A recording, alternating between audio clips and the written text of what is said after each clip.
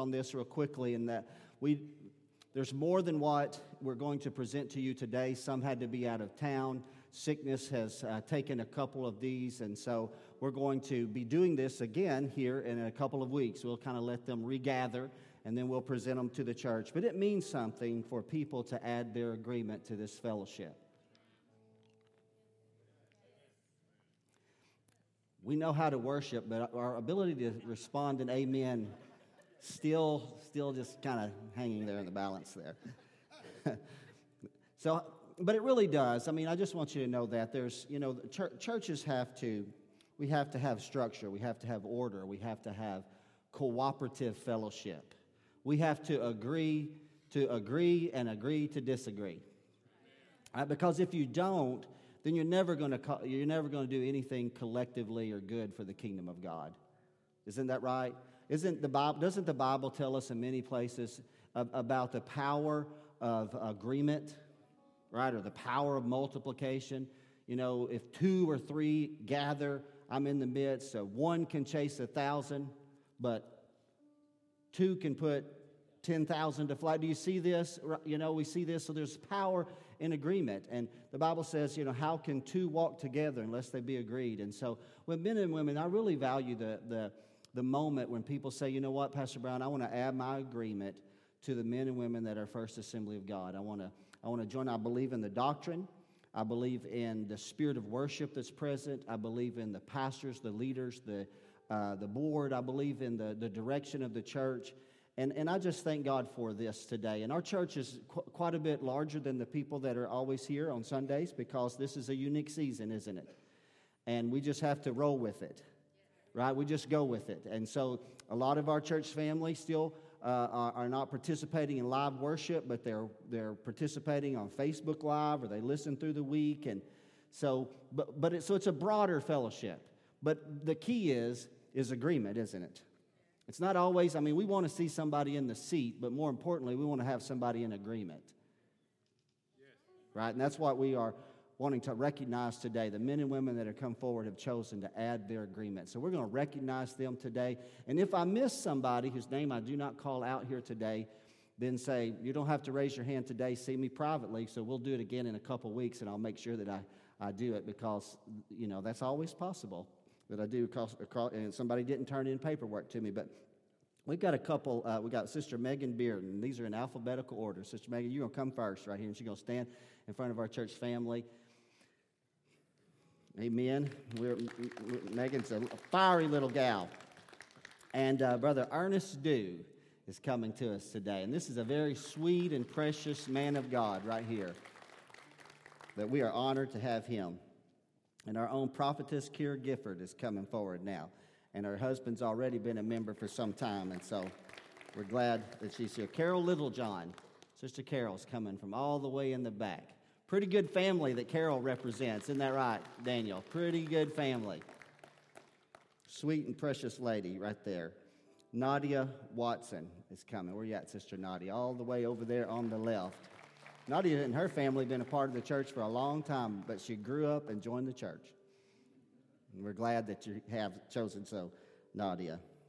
And I was looking for Jennifer. I don't think Jennifer's here, and the other 2 I do not see as well. So I've got several more, as I said, that I left their cards on the table or on my desk because, again, sickness or out of town or something of that nature. We'll recognize them in a few weeks. So I'm going to ask these 5 individuals if they'd turn around and look at Pastor Brown for just a moment. Thank y'all so much for adding your agreement. You've been faithful from the time that you connected to this church family, faithful in giving, faithful in working, serving, loving. It's been a privilege to get to know you and to see your faith grow and mature and to be able to give into your lives, but also receive. And don't think that you don't bring anything to this fellowship. You bring a lot. Even when you say, Pastor, I might not be on the platform or might be working in a position, the handshake, the friendship, the smile, the encouragement, hey, I appreciate what God's doing, those things matter a lot. And I know this is a very gifted and talented group, and we're going to trust that God's going to unlock those gifts into this fellowship in even a greater measure, and it's going to be multiplied. So I'm going to ask our church family to stand up, and we're going to pray over them together today, and then I'm going to we'll let the offering take place, and if people want to come through and greet them, but I understand not everybody may want the handshake or the hug right now at the time in which we live in. So I'm just letting people have their own. If you say, no, I'm a little uncomfortable with that, there's nothing wrong with that today. So that you can just say, I want to go ahead and find my way back to my seat, and people can greet me one by one later at a different time. I'm okay. It's up to you. I just want you to know that here today. But we're going to pray over you, and we're going to just thank God for your fellowship that you have chosen to add to this assembly. You've made us stronger. You've made this church family stronger. You've given us greater vision. You've given us greater hope. We have greater potential now as a fellowship because of you. So let's add our agreement to them. Let's bless them today. Father, we love you. We stretch our hands out towards each one today. And we are so honored, God, that such powerful people of God, such precious people of God, and such faithful people of God have chosen to add their agreement to this assembly. Lord, today I ask, God, in the name of Jesus, that you would bless them. Father God, that you would, when I say that, Father, I do it in the context of what I read in the Word of God. It said you would bless them coming in and you would bless them going out. You would bless them in the storehouse, the field, and the basket. You would make them above and not beneath, Father God. They would be blessed in whatever they set their hand and heart to do. Lord, I pray that as they add their agreement to this assembly, that they would never feel alone at any singular moment in time in their future. They would know that somebody cares for them, somebody's praying for them, somebody's adding their agreement to them, God, in Jesus' name. And I pray, Lord, that they will do likewise. As they have freely received, they're going to freely give, God. So, Lord, I thank you for each one, for their families that they represent. God, let the blessing of God that's upon each of these individuals, Father God, be upon them and their families, God. Not just the individuals that's here, but a spouse or children or grandchildren, God. Let the blessing of God run them down, Father, in Jesus' name. And all of God's children said, amen and amen. I'll ask y'all to turn around if you would, and let the church family give you a great big God bless you today. And here's how we're going to do it. I'm going to go through and present them with a card, give them a hug representing the church family, and then you can make your way back to your seat, and people can greet you from there privately, one-on-one. We won't do the full thing today just because everybody's got a little bit different feelings about everything. But then the offering basket is there, so that means it'll be time for offering, and while people are standing, they can then go around and present their offering to the Lord and greet one another. Is that a fair deal? We made a deal this morning, didn't we, Chris? We made a deal in church today. All right.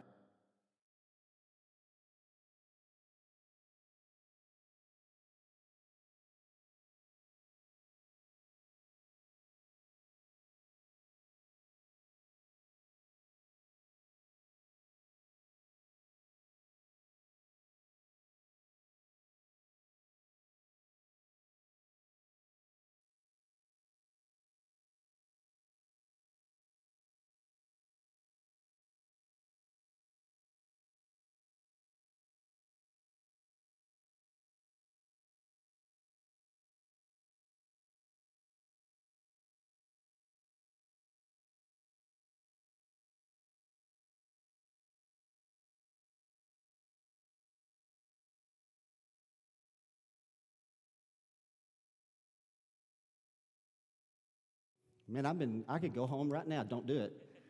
And say I've been in church, because I've got a word from the Lord for you and your family today. So it's time to receive the offering today. As I said, there are multiple ways to give here at Hebrew First Assembly. It says in person, HebrewFirst.com, this basket out in the foyer.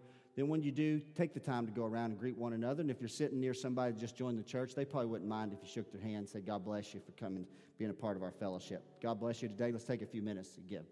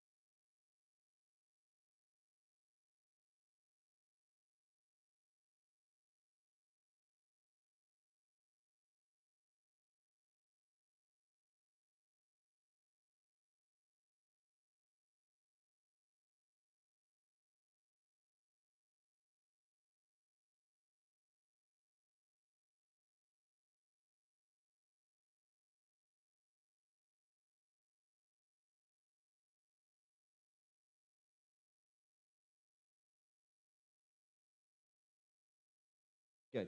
All right, I'm going to ask y'all to stand up with me one time. We're going to go ahead and we're not going to, I'm not going to.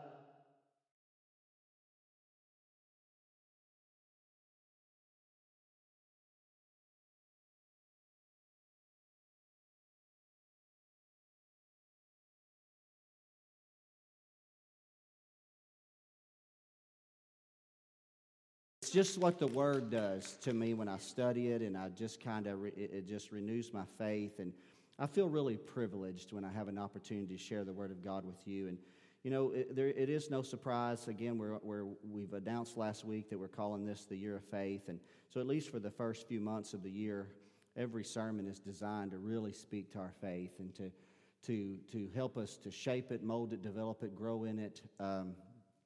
And so we're just going to ask the Lord to just quicken His Word, let preaching come easy in here today. You know, even on a blustery day, right? It can be blustery out there, but I'll tell you what, it can be just right on in here, right, today. So let's pray. Father, we love you, and I feel, God, very privileged to be able to share the things that I believe that you have placed in my heart with our church family. Father, I have prayed privately, and now I pray it publicly.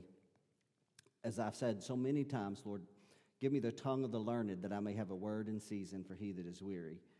But Father, equally as well, let the hearts of the people be prepared. God, let us have eyes to see and ears to hear and a heart that's ready to understand the Word of God today. Lord, I love you, and I'm so grateful. Whatever you want to do through the preaching of the Word, and then perhaps even beyond, we just welcome that today. We welcome it in Jesus' mighty name. And everyone said, amen and amen. I want to bring some clarification a little bit. You know, if I was in Numbers last week, Numbers chapter number 13 and 14, and I'll probably allude to that here in just a few moments, but I'm going to attempt at least initially to change my disposition as I minister a little bit. I get often very fast. Did y'all notice? Have y'all noticed that? Have y'all noticed that? That only Lexi Dawson can out-talk me at times. And on speed and pace, but today I want to make sure that I purposely draw down my voice, draw down my pace, so that I can really just give us time to just kind of absorb the thought process here as we're in the Year of Faith. I told you on the phone tree that I had a title for the message that I'm not showing as of yet. I'm not going to complete that here as of yet. This is where I really believe that I am as a person. And what I mean by that is in my relationship and communion with God, that in my growth, I actually think that as people come to either hear me minister or to speak to me personally, I think that to a degree people have shown a measure of respect for the communion or the fellowship that I have with God. And so as you're seeking to grow, you're seeking to gain something or insight from someone maybe that has served God for an extended period of time. And in this case, I'm referencing myself being your pastor.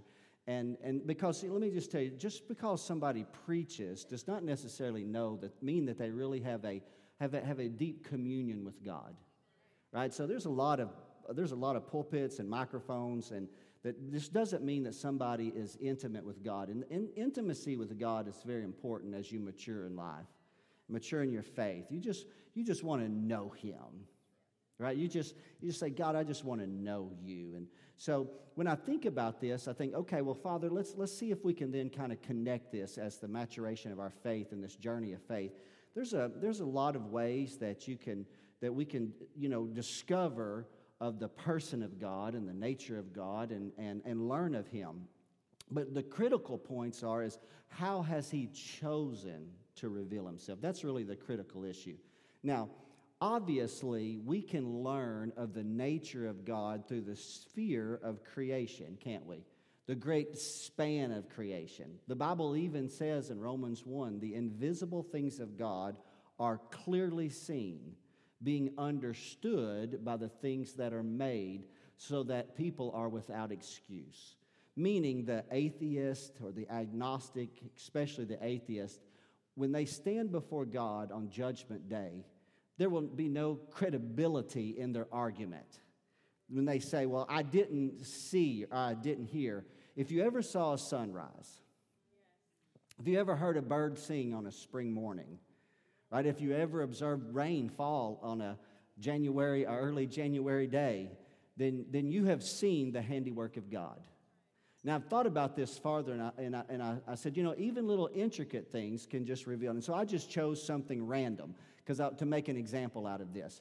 A grasshopper. Maybe I thought of grasshopper because that's where the men felt like they were as grasshoppers in the sight of a grasshopper is a very unique creation, just a little, grasshopper. If you look closely through it microscopically and you look at the intricate detail, its ability to, many of its organs has sensory organs in its body, the ability to hear or to breathe from not necessarily mouth. And it's very unique. And when I was just gleaning it just very quickly, and the ability that the grasshopper has to leap way beyond. I mean, we would sign up people on the basketball team if they had leaping ability like the grasshopper, and then they have wings, and then when they take to flight and they catch the wind, they can swarm, and then when they become a swarm of grasshoppers, it's typically called locusts, and then it can become a plague. Did you know that in the 1800s there was a swarm of a locust that was recorded that was over 100 miles wide and over 1,800 miles long that went across the United States? And could be devastating because they could come in and in a singular day wipe every green leaf from every tree branch, every green piece of grass. The garden could be stripped clean. It can literally be a plague, right? And so you can look at this and say, man, as I look closer at this little bitty thing, the grasshopper, man, it makes me marvel at the wonders of the Creator who's chosen to reveal himself and his infinite wisdom and power through his creation. I mean, that's fair. But see, here's the key, though. But you can't look just at the grasshopper to get the clearest image of God and how he's chosen to reveal himself. Does that make sense? And so we say, well, then where do we find this clearest? Because God himself has said he's the invisible God. So where do we get the clearest reflection or the clearest image of the person of God that gives us the knowledge of God so that we can have understanding? And then beyond understanding, we can have communion and fellowship. Well, I believe first it begins with the Word of God. The Word of God. It's very sacred. How many of you believe that today? That we've become so electronic, today, and many of us have Bibles on our phones or we have it on computers. We obviously put it on the screen. But just the book, I've told you many, many times, Scripture simply means holy writ. Scriptures, the Scriptures. The Scriptures declare the glory of God. The Scriptures reveal the person of God. God chose this. That's what I want you to see for a moment of time. God chose to reveal himself through the Word more than he chose to reveal himself through creation. Man has had a tendency to take little revelations of God seen in the creation and become idolatrous with it.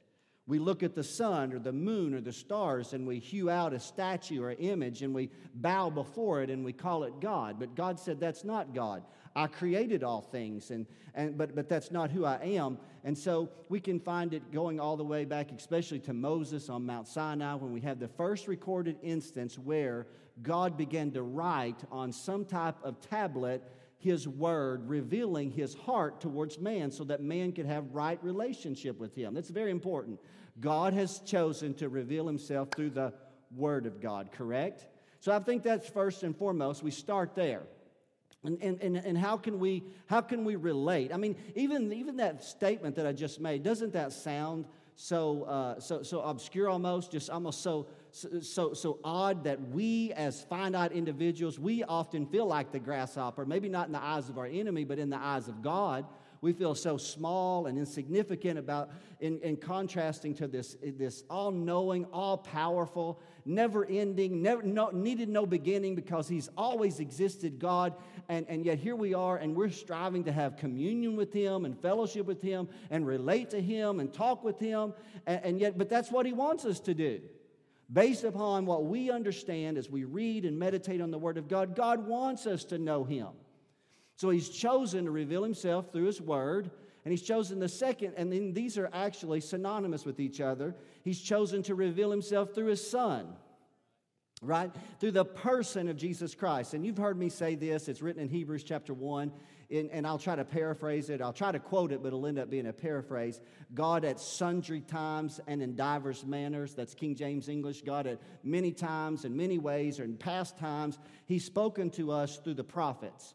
But He says, hath in these last days He has spoken unto us through His Son, who is the brightness of His glory. Listen to this.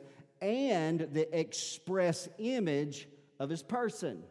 And so when we see Jesus, and we still see Him by the eye of faith, obviously you and I did not walk with Him and talk with Him, but we actually get to read the recorded accounts of men and women that did, and we get to look at Jesus through their experiences, and it shapes our experiences, doesn't it? It shapes our knowledge of God, shapes our understanding of God. And we can even see a few moments where Jesus said things like this. He said, I always do the things that please the Father. Jesus said, I and my Father are one. And remember this, as He's saying this, the majority of people didn't understand the magnitude of what He was actually saying. But He said things like, He said, I only do the things that I see my Father do. And I only say the things that I see my Father, or say the things that I hear my Father say. And I've told you this more than once, but I'll go ahead and repeat it here today. There was a moment when one of Jesus' disciples, Philip by name, came to Jesus. They were kind of walking, as they often did, between ministry locations. And he said, Jesus, if you will show us the Father, it will suffice us. It will satisfy us. Because remember, to the Jew of that generation, God was in heaven, and yet God had chosen to reveal His glory behind the veil in the holy place in the temple in Jerusalem, where the Shekinah presence of God abode. But no one other than the high priest ever had access to behind the veil, and so they couldn't say that they had actually stood in the presence of God. And so as they're walking with Jesus, and Philip makes that assessment and puts that question behind it and said, Lord, if you will just simply show us the Father, request, it will suffice us. And then Jesus said, Philip, how long have I been with you? And you have not known me, because if you have seen me, you've seen the Father. And so I can kind of do a summary here today, that I honestly believe that the two greatest expressions, and they're really synonymous with each other, is the Word and Jesus. And Jesus is the Word, right? Even the Word says it. In the beginning was the Word was with God, and the Word was God, and the Word became flesh and dwelt among us, and we have beheld His glory, the glory as of the only begotten Son of God. And so we see this. So today, as we're doing this, so what I'm saying is, so as you and I begin to say, help me to grow in my faith and in my understanding, I know that I will not get a complete reflection or image of God through the grasshopper, or through the star, or the moon, or the tree, or the bird, or the expanse of the universe. I'll get a little bit of display of His glory, but even the wonder and the spectrum of creation dims in comparison to the wonder and the glory of our God, because the Creator has to be greater than the creation, right? And so with this, so we have, okay, I can get a little bit of understanding there, but if I become a student of the Word of God with a pliable heart, right, and I begin to really seek after God in prayer and communion, and I know that through the person of Christ and through the revelation of the Word of God, then there I can begin to discover His purposes and His intended relationship with me as an individual, and that builds my faith in God, because faith pleases God, which that's the objective of what we're doing. And so again, it was stated from the platform, you must know that He is God and that He is a rewarder of those that will diligently seek Him. And so this is one of the things that I want you to know today, and I'm going to begin to make some connection here in just a moment. And that is, I made a statement last week, and I'll try to pick this back up, and I said that there was something that was a stimulus for the faith of Caleb and Joshua. Does anybody remember that? If you don't remember it, do not raise your hand right now, because you will get a 0 on the board today. So if you don't, let me repeat it for you here today. There was a stimulus in their faith, wasn't it? Something caused the other 10 to stumble in unbelief, but something spurred the 2 to kind of raise up, tear their clothes in the midst of unbelief and say, brothers, do not do this. We are well able to take the land. Amen? And I said it was covenant promises. Does anybody remember that? So it was covenant promises. And so what I've chosen today to begin to talk to you about is that if you're really going to have faith that pleases God, you have to have an understanding, at least to some degree, of covenant today. You just have to. And you say, Pastor, why is that? Because the reason why I'm saying this is because covenant is the means, it's perhaps the greatest means in the Word of God that God chose to reveal the depth and the means of communion and fellowship that we can have with Him, and His heart to us and what can be our heart towards Him through the term of covenant and through the means of covenant. And I know in the electronic generation, the modern era today, we're not quite as familiar with what covenant means, but if you read the King James or the authorized version of the Bible, you'll find the word covenant there around 300 times. And so, I mean, it's in the Genesis, and it goes all the way into even the book of Revelation. You'll find the word covenant or testament in the New Testament. Just let me go ahead and clarify that for you very quickly. The word testament and covenant in the original language is the same exact word in Greek. The authors just simply chose to translate it testament in the New Covenant versus covenant, the word covenant, as they did in the old, but there'll be more of that in a moment. So, Pastor, what is that for just a moment? A covenant can be understood very quickly in the ancient world in its simplest form as an all-encompassing agreement between two parties with clearly outlined perimeters and promises. It's a little bit deeper than the contract that you and I have today. Many times we make a contract, a business contract, but many times that business contract doesn't affect our family. Sometimes it does, but it doesn't necessarily affect our family. It doesn't typically affect generations, does it? I mean, you can go down and make a contract on buying this or a business obligation, but it's not necessarily going to follow to you for your children and your children's children. But when you find covenant in place in the ancient world and including in the Bible, I mean, many times these were perpetual covenants. They were called everlasting covenants, that once that agreement was made and the covenant had been ratified, that it was intended to be perpetual.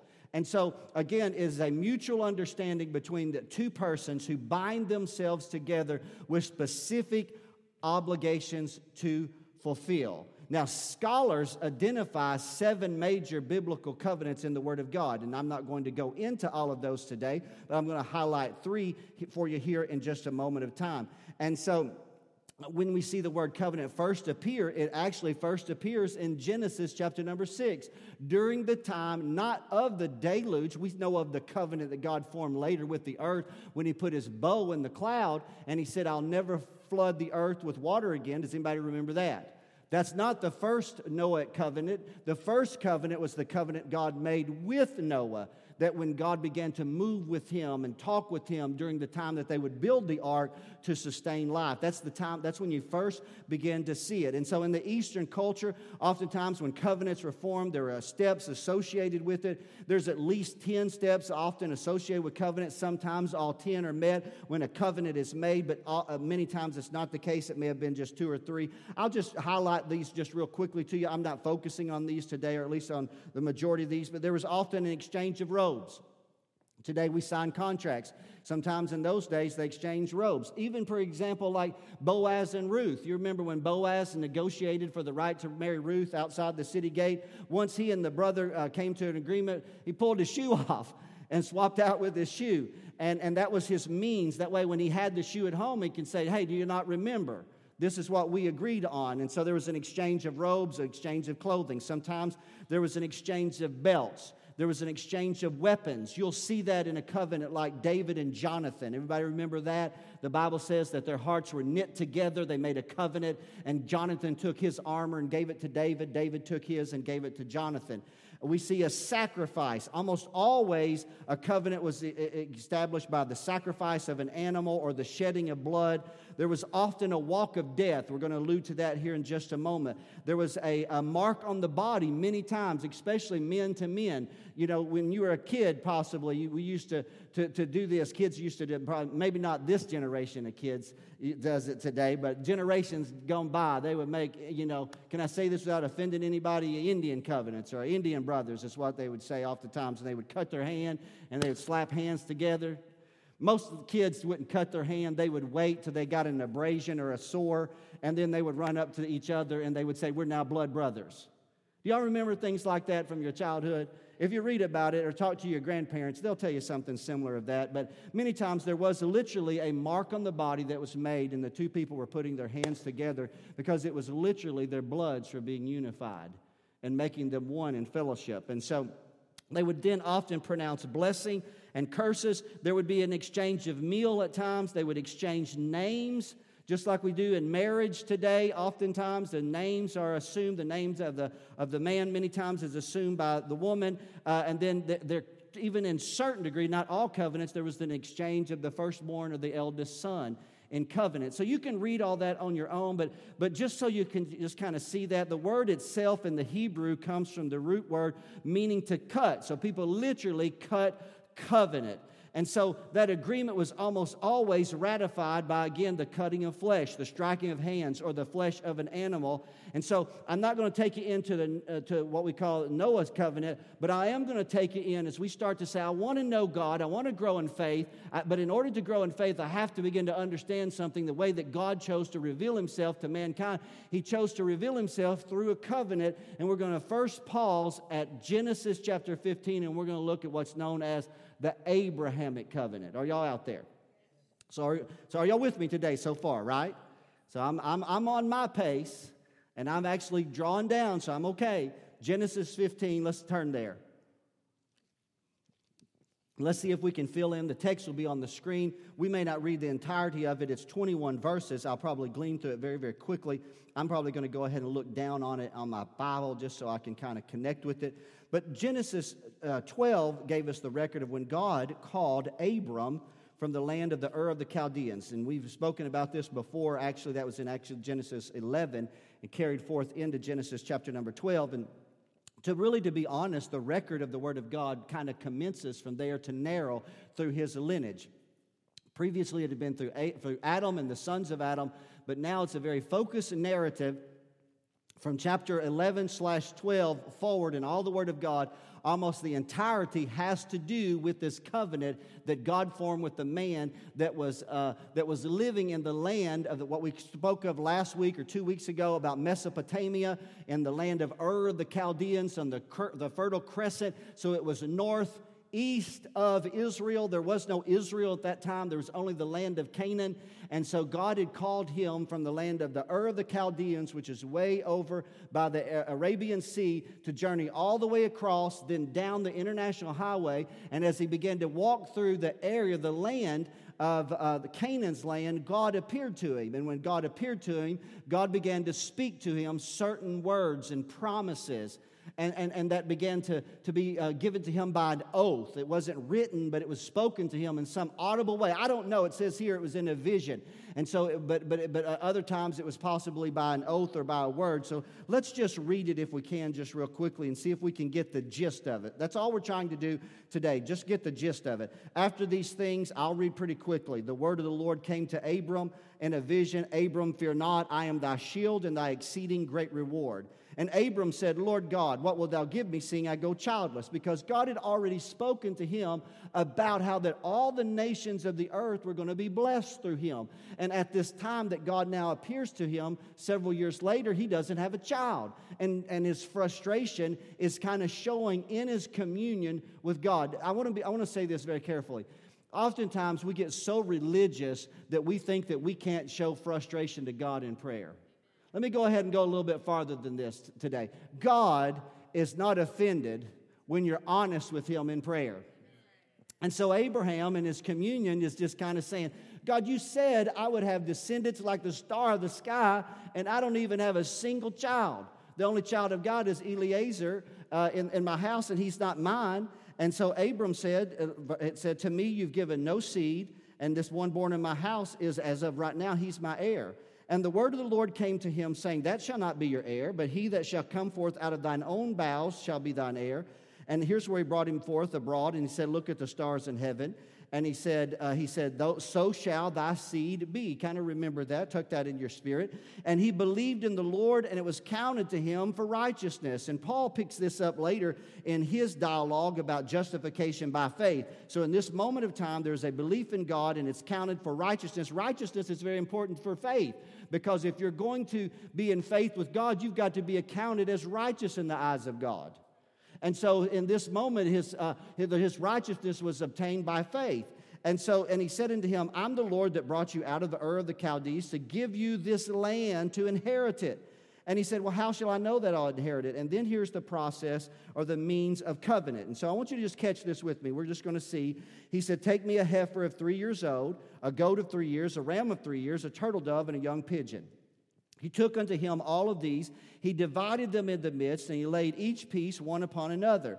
And when the fowls came down upon the carcasses, Abram drove them away. So you can see this. The animals are slain, and they're laid out on one side and laid out on the other side, because oftentimes that's how a covenant is exchanged in the Eastern culture, is the two parties pass between the animals as they form and ratify the covenant. But you'll notice something very specific about what takes place in a moment. The sun goes down, a deep sleep falls upon Abram, and a horror of great darkness falls upon him. And then in his dream, God comes to him and says, of a surety, know that your seed shall be a stranger in a land that's not theirs. There's the prophetic revelation about the journey to Egypt. And shall serve them, and they shall afflict them for 400 years.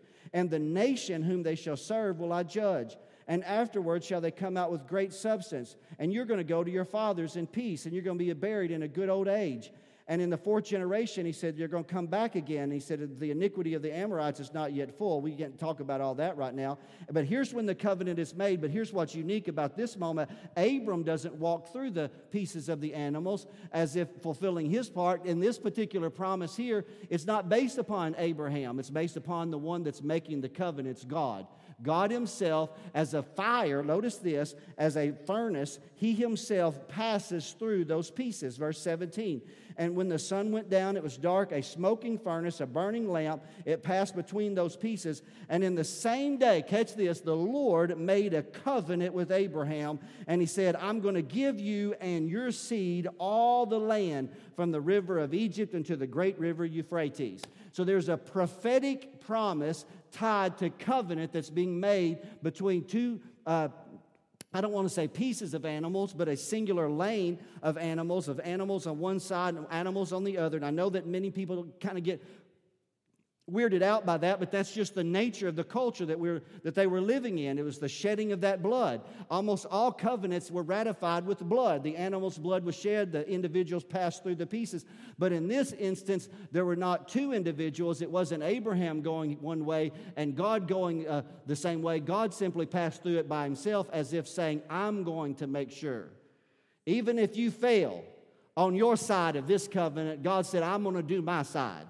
Right, which is going to contrast a little bit of another covenant that we're going to look at briefly in a moment. And the majority of our time of reading of Scripture is going to be bound in Genesis here for one more passage. And after that, it's going to be much quicker than this. So does that make sense? So here's the moment where a singular man who has a wife but no children, in this moment of time, God, the infinite God, the awesome God, the omnipotent God, has chosen to come down, share vision with him, commune with him, give him an oath, and even form a covenant with this man.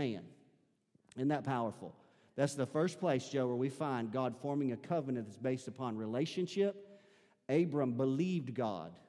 He believed what he heard, like Mary of old, when she heard the word and said, let it be according to thy word. Abram believed the word and was counted righteous in the eyes of God. And that's why later the Bible says that Abram became the friend of God. Are y'all out there today? A relationship was formed through the power and the virtue of covenant. If you're going to grow in faith, you need to understand the power and the virtue of covenant. You need to become a student of it. So we find just a little bit farther, because I want to show you this. This is important before we begin to narrow this and take this a little bit farther. I know it's a very learning environment in here today, but I am not ashamed. I want you to know this. I want this to become real, because when I tell you what the title of the message is here in a minute, I want this to be so deeply embedded in your spirit that you can speak it confidently, that you can say it with clearest of conviction. So in Genesis 17, So as this, I can't go into all the story, but it was 13 years earlier when God had come to Abram, and now he still doesn't have a child, and he's 99. How many of you know sometimes God waits until flesh cannot be glorified, but only God can get the glory? And so God has not forgotten, because let me tell you, if I can get you to remember one thing, I hope you remember a lot today, but especially this one, God doesn't forget covenant.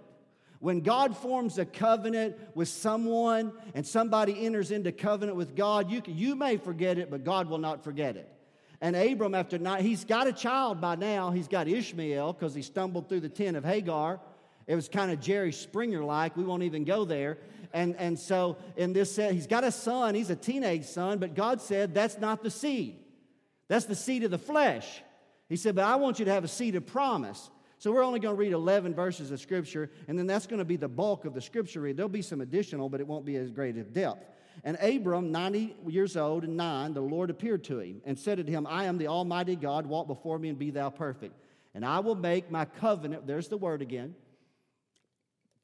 between me and thee, and will multiply thee exceedingly. And Abram fell on his face, and God talked with him and said, behold, my covenant is with thee, and you're going to be a father of many nations. Neither shall your name be called, remember the name exchange? Neither shall your name be called Abram, but thou shalt be called Abraham. And if we could develop that, which we won't, that last phrase is taken from Yahweh, from the name of God. For a father of many nations have I made thee. And I will make thee exceedingly fruitful, and I will make nations come of thee, and kings shall come out of thee. And I will establish my covenant between me and thee and thy seed after thee and their generations for there it is, for what? For an everlasting covenant. Not like a contract that is good, okay, this contract's till the end of the year. Notice that it says an everlasting covenant. To be a God unto thee, and to who? And to thy, don't forget that now, and to thy seed after thee. It's very, very important. And I will give unto thee, there's the land, and to thy seed, and the land wherein thou art a stranger, all the land of Canaan for an everlasting possession, and I will be their God. And you're going to keep my covenant, therefore thou and your seed after thee and their generations. And this is my covenant. So God said, here's the sign or the mark of my covenant. He said, between me and you, every man-child among you shall be circumcised. And you shall circumcise the flesh of your foreskin, and it shall be a token of the covenant betwixt me and you. Remember, I told you almost all covenants were ratified by the shedding of blood. Sometimes the shedding of the blood of an animal, the animal's blood had already been shed when God first initiated the covenant 13 years earlier. But now the covenant is being ratified, and God is putting a burden of expectation now upon Abraham. And this expectation is that he and all the males of his household would have the foreskin removed in circumcision, and it would be a sign or a mark of the covenant. Does that make sense? And it ties them, as long as they are in covenant with God, then the promises of God are in effect. And the power of that covenant through circumcision is very important, and we're going to see it unfold in a few moments. So let's go back and see if we can kind of begin to jump this forward. So this was in Genesis chapter 12, 15, and 17. We focused on chapters 15 and 17. But in chapter 15, God prophesied of a 400-year season of bondage. Abraham begat Isaac. Isaac begat Jacob. Jacob begat his 12 sons. The end of Genesis records the accounts of Jacob and his sons sojourning where? Into Egypt because of the famine that's in the land of Canaan, correct? The book of Genesis closes with that relationship of Joseph and Jacob's sons and his brothers and the promise of bringing his bones back. And the Bible then tells us that Pharaoh was born who didn't know Joseph. And so as the end result, he began to put bondage upon the people of Israel. Are y'all out there today? The sons of Jacob began to multiply. And they grew just like God said. He said, right now there's just you and your wife Sarah. Then there's going to be a son. But he said, I'm not finished. God's a God of multiplication. And there's Isaac, and then Isaac got a wife, Rebekah, and then Jacob. And Jacob had 2 wives, and then he had 4 handmaidens, and then he had 12 boys, and then he had a lot of daughters, and then they're beginning to multiply. Now they're in Egypt, and now they're like the stars of the sky. And so the story and the narrative of the book of Exodus then, and the transition, is after 400 years, the people are groaning because of bondage.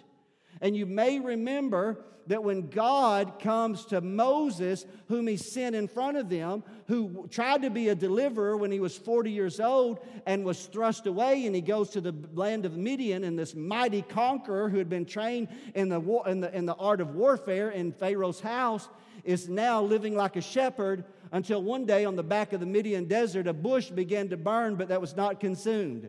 And the God of Abraham comes to him. And when God comes to Abram and speaks through the burning bush, what does he say to him?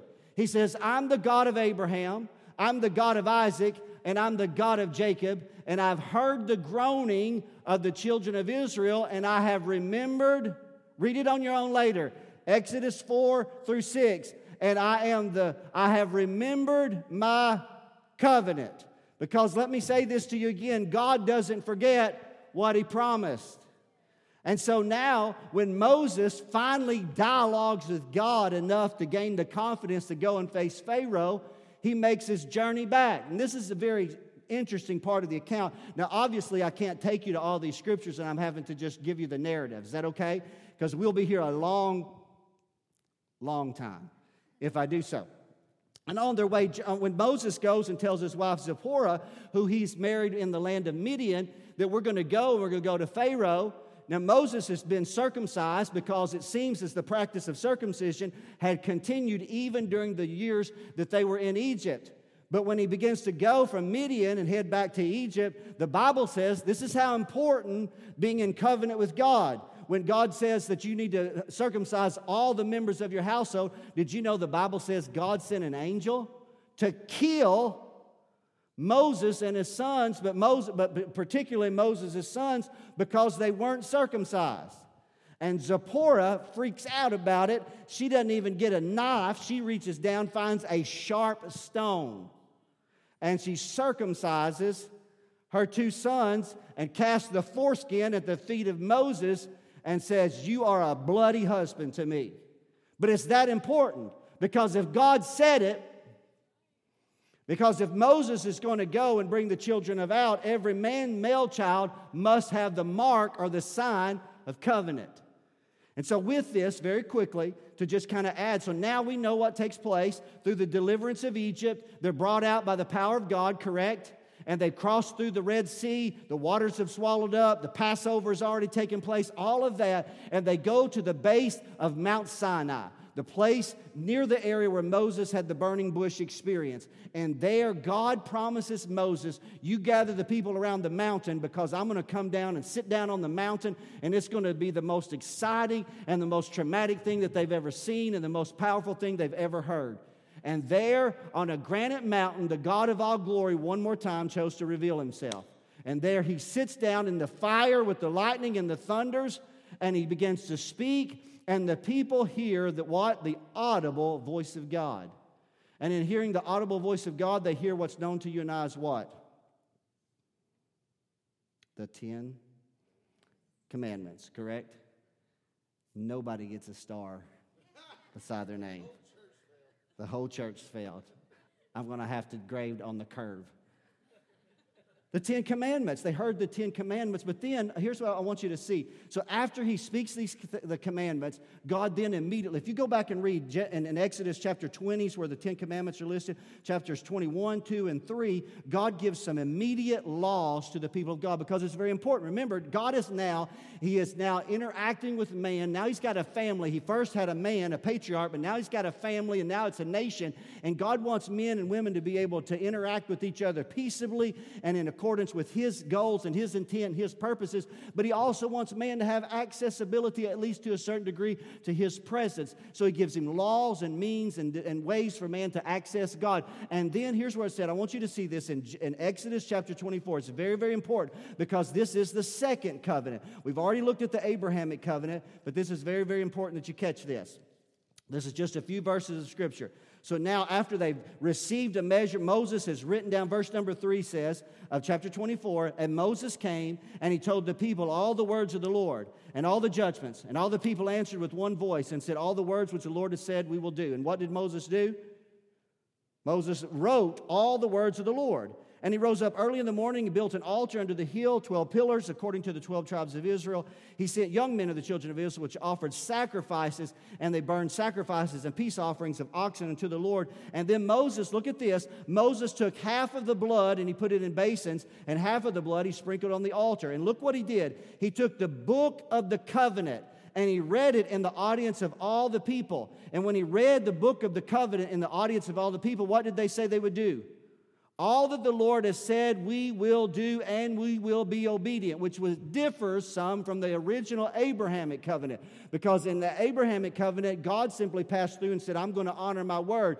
But in the Mosaic covenant, God said, I've got things I need you to do, and if you do your part, then I'm going to do my part. It's a conditional covenant. Both parties are responsible to fulfill their obligation. And so then Moses takes the blood and he sprinkles it on the people and says, behold the blood of the covenant. In the book of Hebrews, here's what this, I want you to see the image of this. The book of Hebrews says that when Moses took the blood, he didn't just sprinkle it upon the people, he sprinkled the blood on the book and the people, and doing so, what he was saying is, here we have the oath, we have the words of God, we have God represented by the oath, and we have the people, and the blood brings the two together. The blood brings the two into covenant. And so now they're in covenant. It is a conditional covenant. If you be obedient, if you follow the words of God, God said, I'm going to bless you. Are you out there today? It's a covenant. It's called the Mosaic covenant. It's the Torah. It's the law.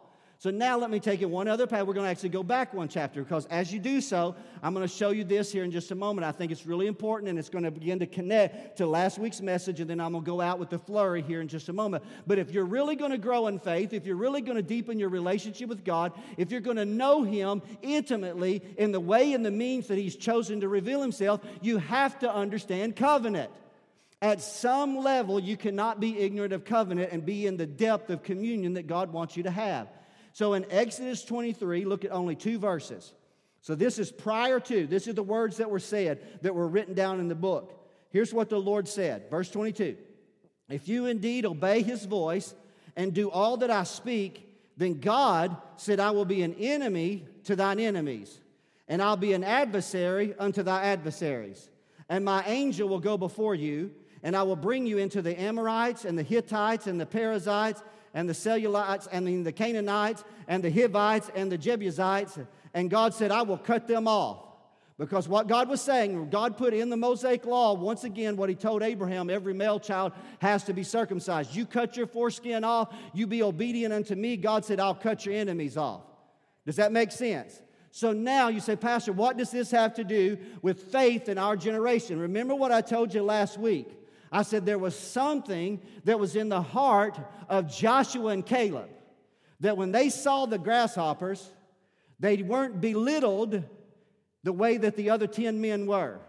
And when the other 10 gave such a negative report and caused the heart of the people to melt in unbelief, Joshua and Caleb had a stimulus in their heart that said, we can do it. We can take the land. What was that stimulus? It was a covenant promise. And so here's the way I can perceive it in my mind. I can see Joshua and Caleb when they tear their clothes in the presence of all that unbelief. And the people are mourning and grieving and murmuring and wanting to go back to Egypt because the power of unbelief is robbing the people of their future.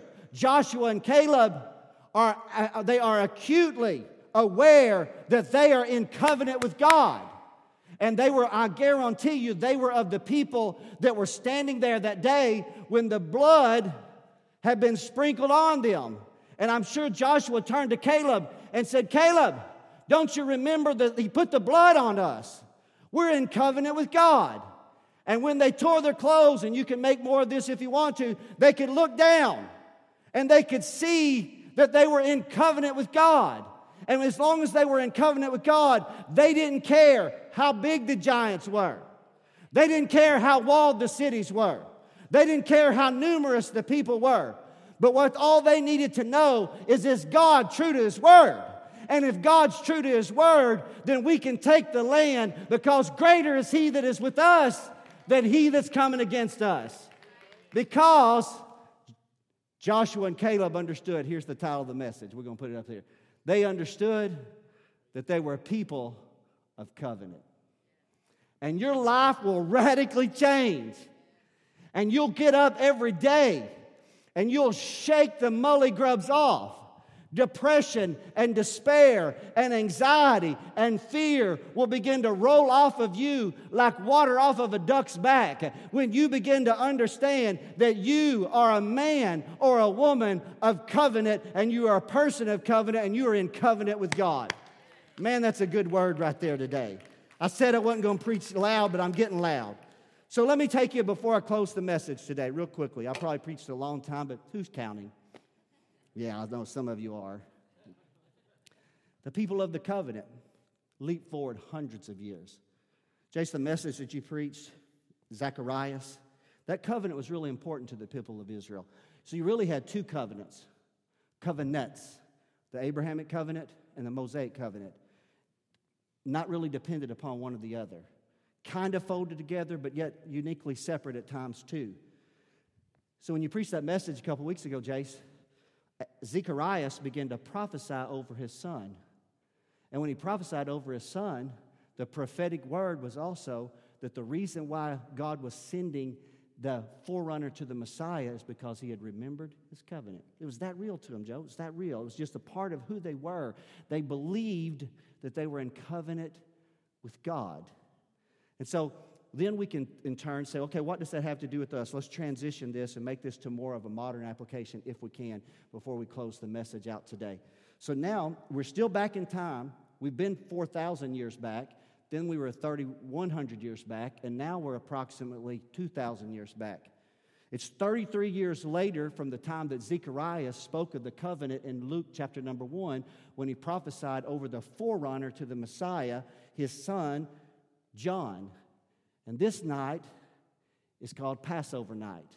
And this night, a rabbi by the name of Yeshua, Messiah, Jesus, who we call the Christ, is seated at a table in an upper room as the Passover light comes through the window. The moon is full. It's early spring. It's festive in Jerusalem, but there's always uncertainty because of Roman occupation.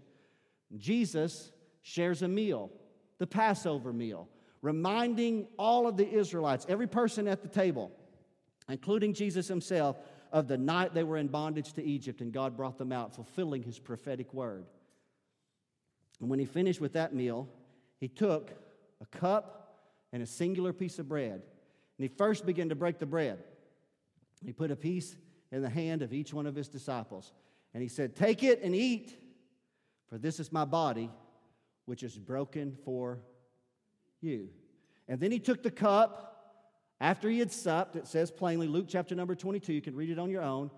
And he said, "This is the cup of the New Testament, the new covenant, in my blood, which is shed for you." Now, the listeners in the room, the 12 men, would not have understood the fullest ramifications of those words. Let me tell you, as I summarize it, give you just a summary of it if I can here today. It would take them years to understand, Shane, the magnitude of that statement. This is the cup of the new covenant.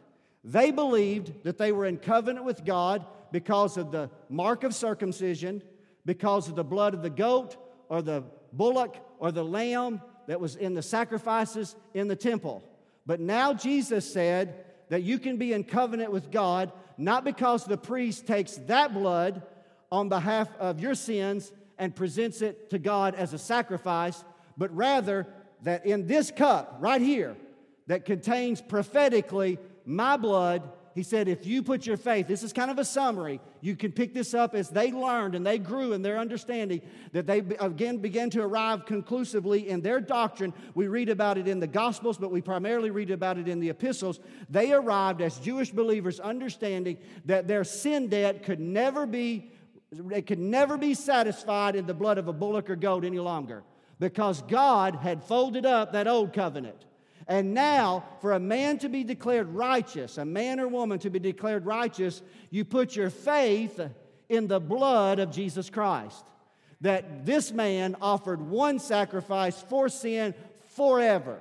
Never would there ever be another need for anybody to go to a brazen altar and slaughter the lamb and pour the blood out and burn it on the altar and present part of its blood in a holy place. There would never be another need for it because God accepted the eternal, precious sacrifice of the blood of Jesus on the cross of Calvary once and for all.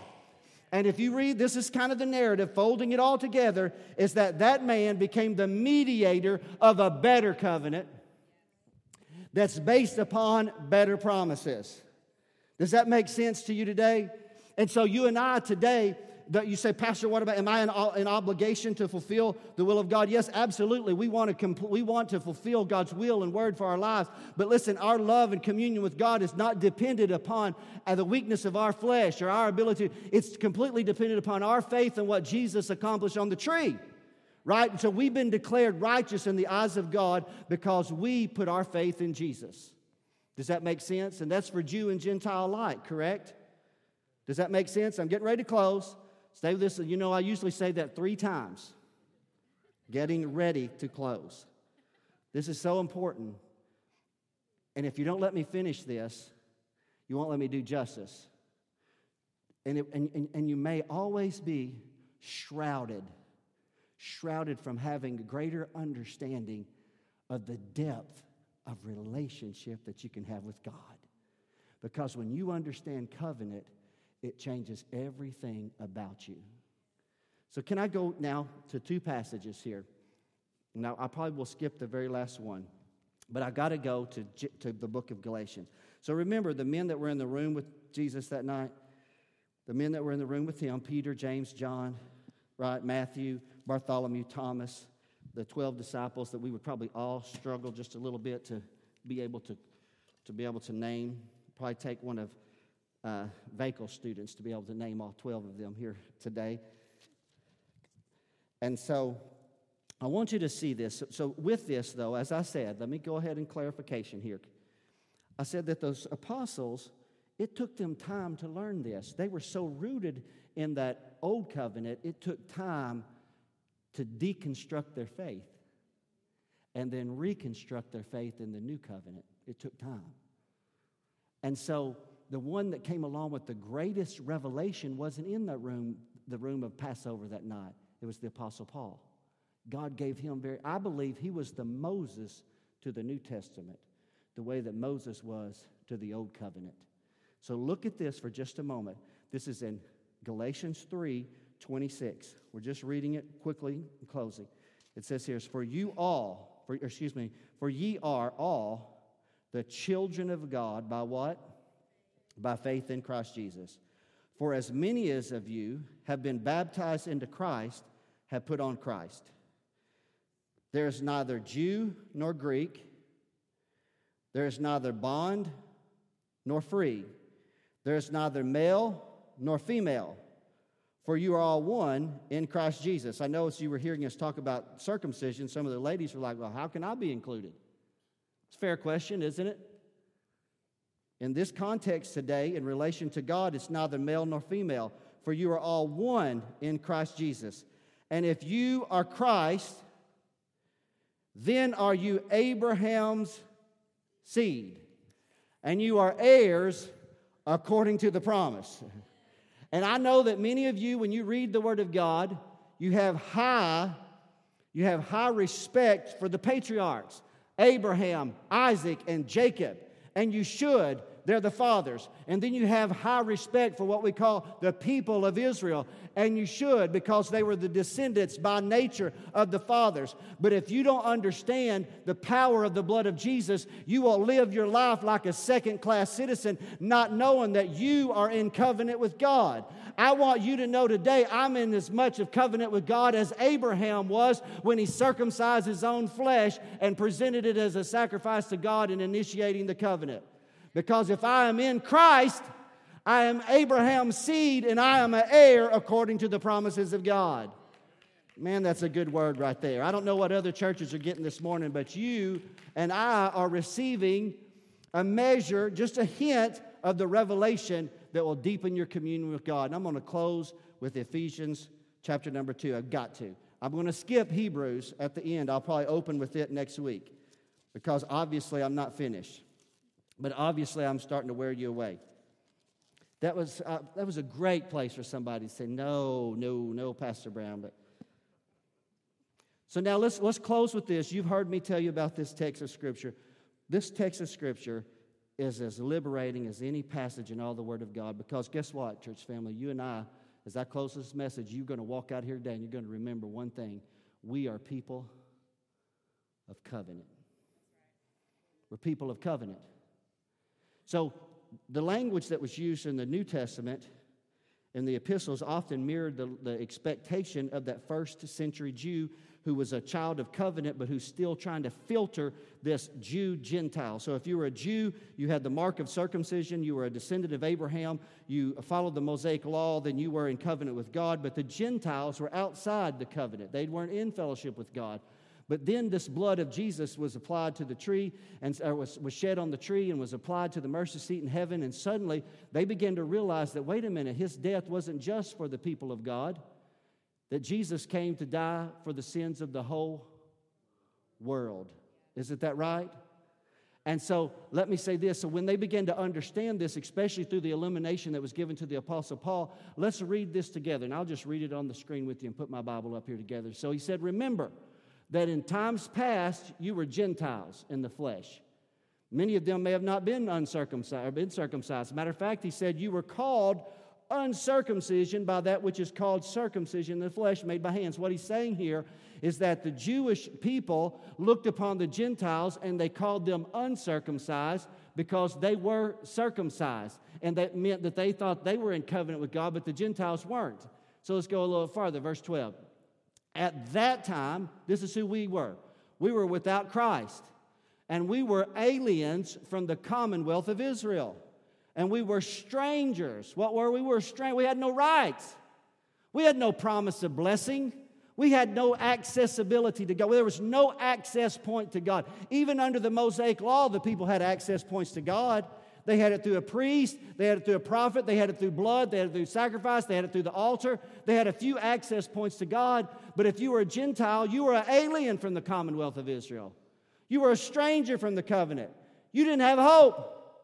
You had no hope of a brighter tomorrow. You had no hope of eternal life. You had no hope of eternal blessing, of an everlasting promise. And you were without Yahweh, God, in the world. That's a place of desperation. That's the loneliest place that you could ever be, is to be without God in the world. Verse number 13. But now, in Christ Jesus, you who were sometimes catch afar off, I'll identify that in a moment, you're made nigh by the blood of Christ. When he said afar off, he's talking to the Gentiles.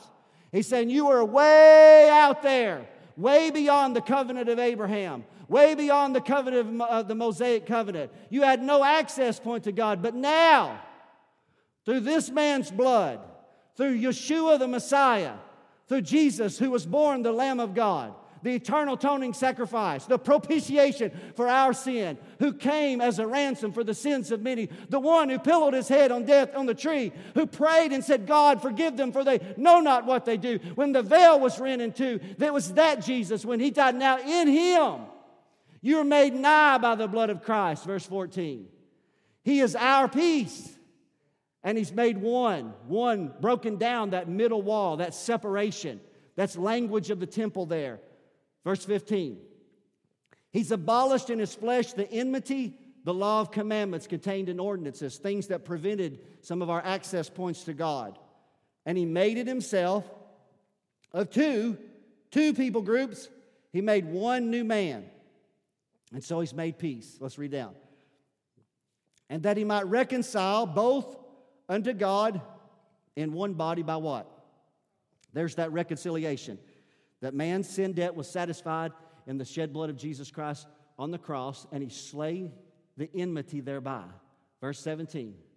And he came, this is really important right here, and he preached peace to you. Darrell, would you join me on the platform as I close the message? He came and he preached peace to you who were afar off, to every Gentile, to every nation, tribe, and tongue. 2,000 years ago, a clarion call began to be made to every nation, tribe, kindred, and tongue. To the Africans, there was acceptability to God. There was access points to God. Come to Christ. To the Europeans, Hey, there's access points to God. You can access the one true God. There's an access way. There's a means. To all the Asians, to the Asian continent, to all the people living 2,000 years ago, you now have an access point. Every person that's afar off, 2,000 years later, nothing's changed. Nothing's changed. The 200 plus nations of the world, 300 plus nations of the world, you have an access point. We preach peace to you. You're way off. But then to the Jew who was close, to the Jew that knew the law, the Torah, the prophets, the priest, the temple, the tabernacle, Moses, Abraham, the prophets of God, the Psalms, David, to you who are near, through Him, through Jesus, we both have access by one Spirit unto the Father. Now we have access to God. See, remember when I started this message, I said, I want to help you grow in your communion with God. Your fellowship with God. Verse 19, we're not finished. It gets better. Now, therefore, you are no longer strangers and foreigners, but you are a fellow citizen with the saints, and you are of the household of God. Oh my gosh, thank God for that today. What does that mean? Put it up here again, Lori. It means we're a people of covenant. That's what it means. Amen. That's what it means. God welcomes you into His presence. He longs to sup with you. That's why the book of Revelations wrote it in the way we could understand it.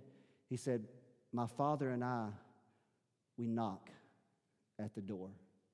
If you'll just open to us, we'll sup and we'll have fellowship. We can know Him. Did y'all know that today? You can know Him. You can every day deepen your communion with God because you're a person of covenant today. You're not without hope. You're never alone. Did you know that? Never. Say, Pastor, I've had some lonely days. You may have had some lonely days, but I want you to know you may have thought you were alone, but you were never alone. You were never alone because He promised He would never leave you or forsake you because He's in covenant with you. Are y'all out there today? He's in covenant with you. In the person of His Son, God made covenant with man, and we have an access point to God, and we can have fellowship with God. I love that passage. If you put that last verse of Scripture on, this will probably lead me into my sermon for next week. That last one, we'll go back to in Ephesians. It would be in Ephesians, Lord. That last one, I think Ephesians 17, but it's okay if we don't. It just simply said that we were previously strangers and foreigners, but you're a fellow citizen with the saints. That's why you square your shoulders up. That's why you don't let your head hang down. That's why, let me tell you this, your merit is not based upon your natural worth. Right? Does what kind of car you drive have anything to do with your value to God? Whether you live in a home that you own or whether you live in a house that you rent, does that have any? Does that bear anything to your communion with God? You're a member of His household. You have fellowship with Him. He loves you. You say, Pastor, I've sinned against God. Well, you know what? He quickly gives you access ways to be cleansed of that sin. Repent quickly. You know, when your heart's really knit to the Father's, I'm telling you, you repent quickly, don't you? I mean, because you just like, God, I don't want anything, because that's born of covenant. It's not born of obligation. It's not born of condemnation. My quick repentance is born of the value of my relationship with God. I don't want to sin against Him. And so His Holy Spirit, God loved you so much that if you put your faith in Him, He said, I want to remind you of this covenant, and the way I'm going to remind you of this covenant, I'm going to send my Spirit into your heart and join my spirit with your spirit, and together you're going to live and love and worship the one true God. Because if you're going to worship God, it was said earlier today, you've got to worship Him in spirit and in truth. We're people of covenant. Let me put that back up here today. People of covenant. Changes everything about your life. Male or female. Isn't that what it said? Didn't we read that? Male or Jew or Gentile. Could we say it this way? Rich or poor? White or black? Doesn't matter of any shape or size or any such thing. What matters is that through faith in Christ, we have the knowledge that we're in covenant with God. And if you're in covenant with God, let me tell you, God will not forget you. As a matter of fact, He's pinned you on the palm of His hand. Because every time that Christ, His hand is extended, there's a nail scar there to remind God of that covenant that He's made with man. Are y'all out there today? Aren't you thankful to be a person of covenant today? I'm going to give a twofold invitation. I'm going to let our heads be bowed and our eyes closed. And number one, the first invitation is very simple, very, very simple. Maybe you've come to this house today, and if you examine your heart, you would be honest and say, Pastor, I'm not in the faith. I know about God. I have an awareness of God. But if you're going to ask me very personally, Pastor Brown, do I have an intimate, true relationship with God revealed through the person of Christ? Pastor, I'm going to be honest, I don't. But I want you to know today, this is me talking now to you. You can. You can. He simply asks for you to believe. Remember, we talked last week, God's given to every person the measure of faith. You have the capacity to believe. You can believe in Jesus today. He's the mediator of that new covenant. If you're here today and you say, Pastor, I don't know the Lord the way you're talking about, and I'd like for you to pray with me today. I want to see if you'd slip up your hand today and just identify that. I'll pray with you today. I'll wait. Is there anyone? I'm looking from my left to my right, all across our congregation. Just waiting, because you never know. I don't know who comes in here each week. It could be somebody that's for the very first time. They just got in their car today and drove to church. And today they were confronted with the message of the gospel of Jesus Christ and the power of covenant. Is there anyone? Secondly, today, number two, and this is how we're going to stand in a moment and we're going to pray together. If you're here today and you say, Pastor, I'm on this journey with you. I'm excited to be on this journey with you and the pastors. You could hear through their verbiage, through their words that they spoke, they're on this journey with me. We're together. We're unified in this. It's a year of faith. We're growing. We're all in this together. We're all students, and we're hopefully able to be teachers too. But we're definitely all students on this journey. We all want to grow in our faith. If you're here today and you say, Pastor, pray with me collectively, corporately, that God would open my understanding to the simple truth that it took you a long time to share, that I'm a person of covenant. We're people of covenant today. If that's you, slip your hand up today, because I'll pray with you right where you're at. Hands are going up all across the building. Stand up. We're going to pray collectively as a people together today. And honored. I feel honored to do so. I feel honored. I want the sincerity. I want to ask you to join your faith with mine. I want to mean that with everything that's within me today. Do you believe in personal moments? You know, we as a church, we have the altar, don't we? But we make the whole building an altar, don't we, at times? The whole building becomes an altar. And at the end of this message that I preached, and I know I've gone a long time, and I know some churches, pastors preach 30 minutes. I'm sorry, this is not that church. And so with that said, I believe in this moment here where we join our faith together, and we're just praying, God, help us to know you more intimately, more personally, and to grow in our faith as we do. And it starts with understanding that we're a person, we're people of covenant. We're in covenant with God. You're not a stranger or a foreigner to the kingdom of God. You're a fellow citizen. Isn't that right? You got all the rights, all the privileges, all the access points. You have all the access points to God because you're a person of covenant today. Let's pray together. Father, I love you. And Father, I'm going to walk away today feeling like I shared everything that I really wanted to share. Everything that was in my heart. I may have omitted some things, God, but Father, I believe that'll be reserved for a later moment. We'll gather it up at another time. But I felt there was a sweet spirit of faith in this room today. Faith was absorbing. Faith was hungry. Father God, because I know we add to faith virtue and to virtue knowledge. Did you hear that? The Apostle Peter writes in his epistle, add to your faith virtue and to add to virtue knowledge. So today, God, I believe that there was illumination taking place. Many of the people under the sound of my voice, they already knew everything that I shared. But I tell you what, I believe that it stirred their spirit to hear it again. But there were others that this was new. This was something almost an entirely different angle. They never really thought of it that way. And today, God, it strengthened them. They're going to, God, be like Joshua and Caleb. They're going to fight their battle. They're going to take their land. They're going to live for you, God, because they have a knowledge of that they are a person of covenant. They're in covenant with you. God, give us all greater understanding. Illuminate the text. Illuminate the word. Let each one of us go and read in the book of Exodus, the book of Genesis, the book of, Father, Hebrews, Lord, as we seek to know about this new covenant that's established on better promises, God. That we'll go back and we'll reread Galatians 3 and 4, and we'll reread Ephesians 2, God. We'll just be praying all the while saying, God, give me the knowledge, the understanding, Father, to help me live my life for your glory with the communion and the fellowship of a man or a woman of covenant. That I'll know, God, that you do not forget your covenant. And if you don't forget your covenant, you don't forget your people.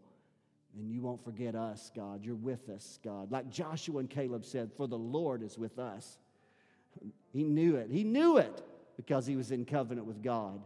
Let the people of my assembly, let the people of this assembly, the people that you have so graciously allowed me to pastor and share from my personal experiences, God, to be able to share of how it can be life-altering, life-changing to know that you're in covenant with God.